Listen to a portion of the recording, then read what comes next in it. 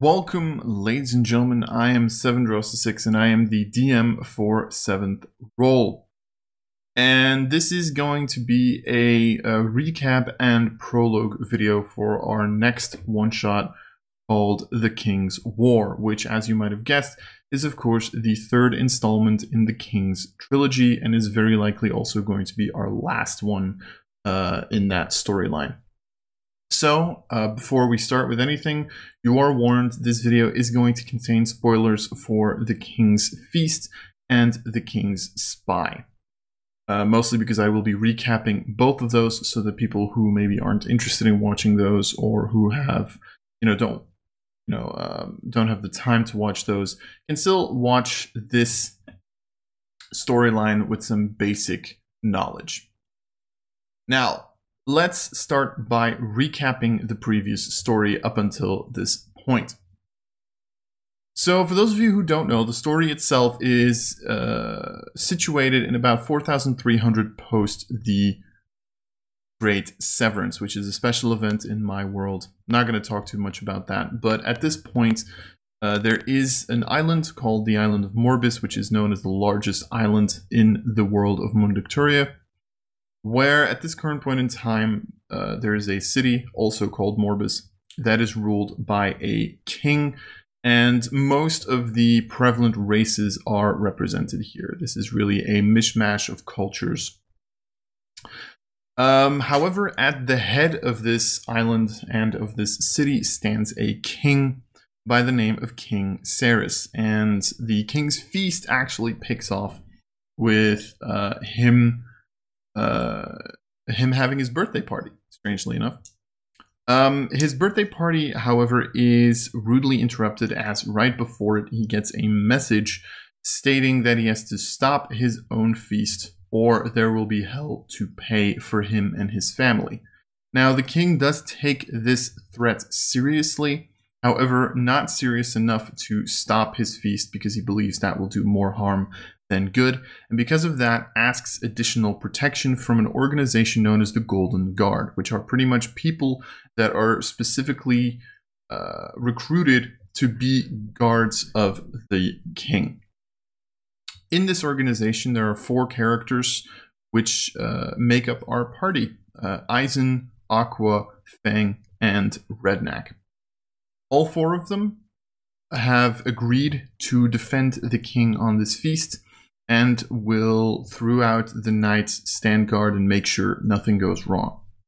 Now, originally, when the feast starts, nothing seems to be wrong. There's a couple of things that seem off. For example, there's a chandelier that is very loosely tied to the ceiling and might fall on the king and the queen, stuff like that. However, the party quickly enough realizes some of these things and is able to defend their king. However, at midnight is when the clock strikes, and this is the moment where the king and the queen seem to have been poisoned during the meal and are also attacked by a couple of sharpshooters.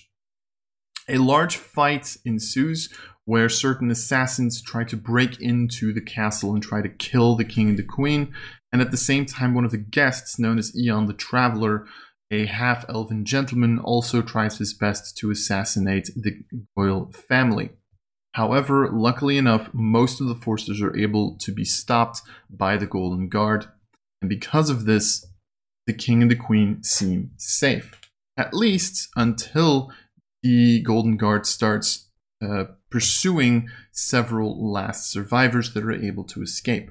At this point, one of the 2 princes, Prince Jason, actually goes down to the location where the king and the queen were currently hidden, a magical bunker, and is able to gain entry. At this moment in time, his true plan is revealed: to kill his own father and mother. The party, luckily enough, is able to come downstairs and break through the magical barrier in order to get into the magical bunker. However, sadly enough, they are just too late to save King Cerys. Luckily enough, they were able to save the queen, but the king has fallen.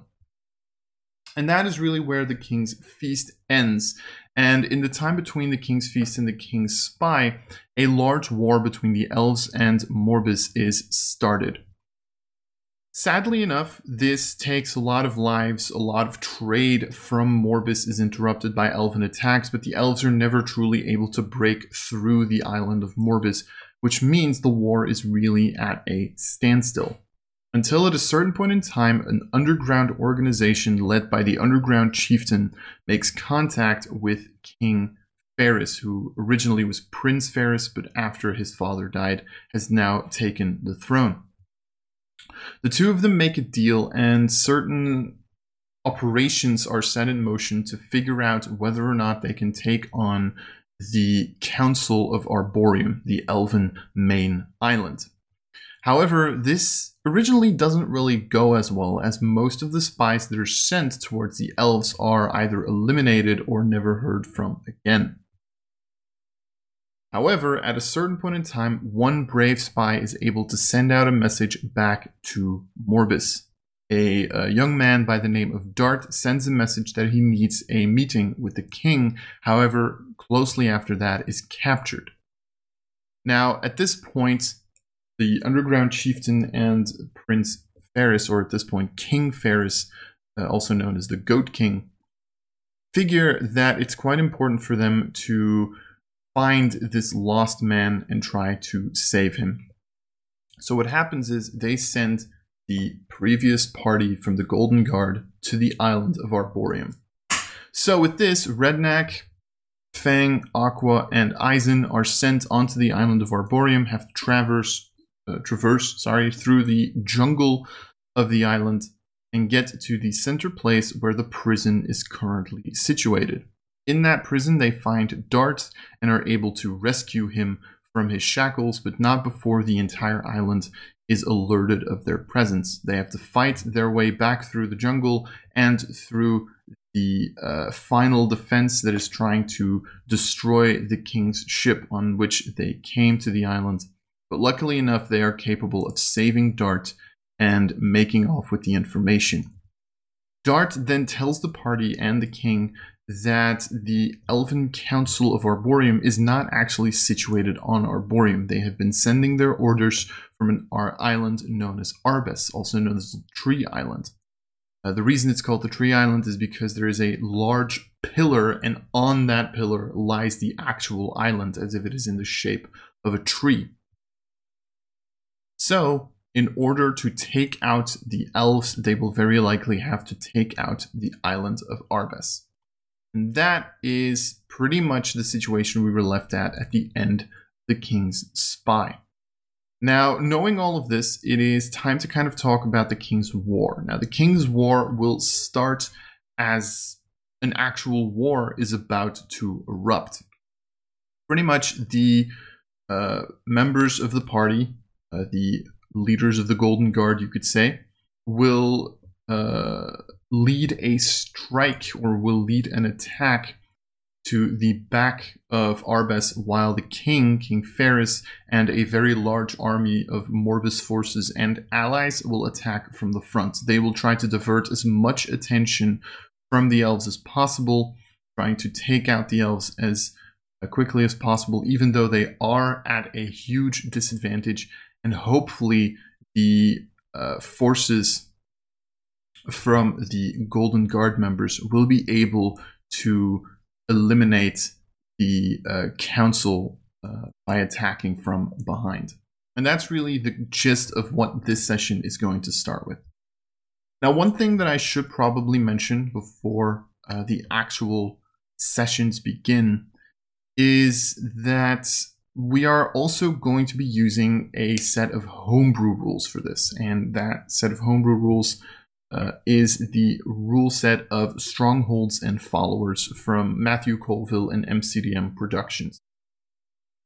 For those of you who don't know what this rule set entails, pretty much it's a rule set that allows you to create a kingdom and allows you to have an army to fight with. We're going to be using that rule set really to create kind of an army battle as well. The way that this is going to work, as you might remember from the previous sessions, the party has every single time gotten treasure at the end of their session. In the King's Feasts, they got a large amount of gold, and they also got the Beads of Force.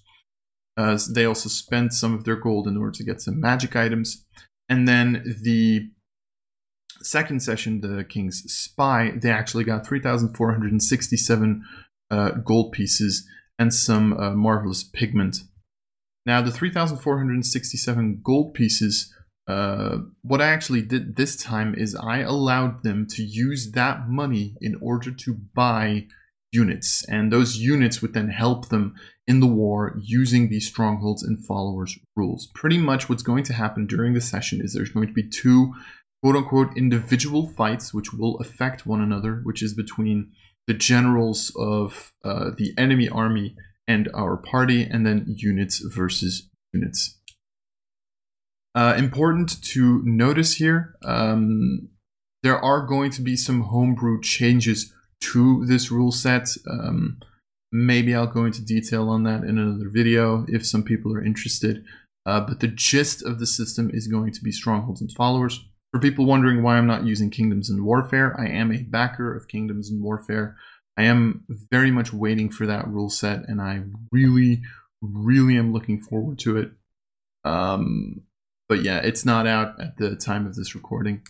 So we're going to be using Strongholds and Followers with its small amount of flaws. Anyway, that is the prologue for the King's War. I am very likely also going to try to make an actual adventure guide from that, the same way that I did with the King's Feast and that I am working on with the King's Spy. So there is that to also look forward to. And other than that, ladies and gentlemen, this has been 7 Drelsa 6. Until next time.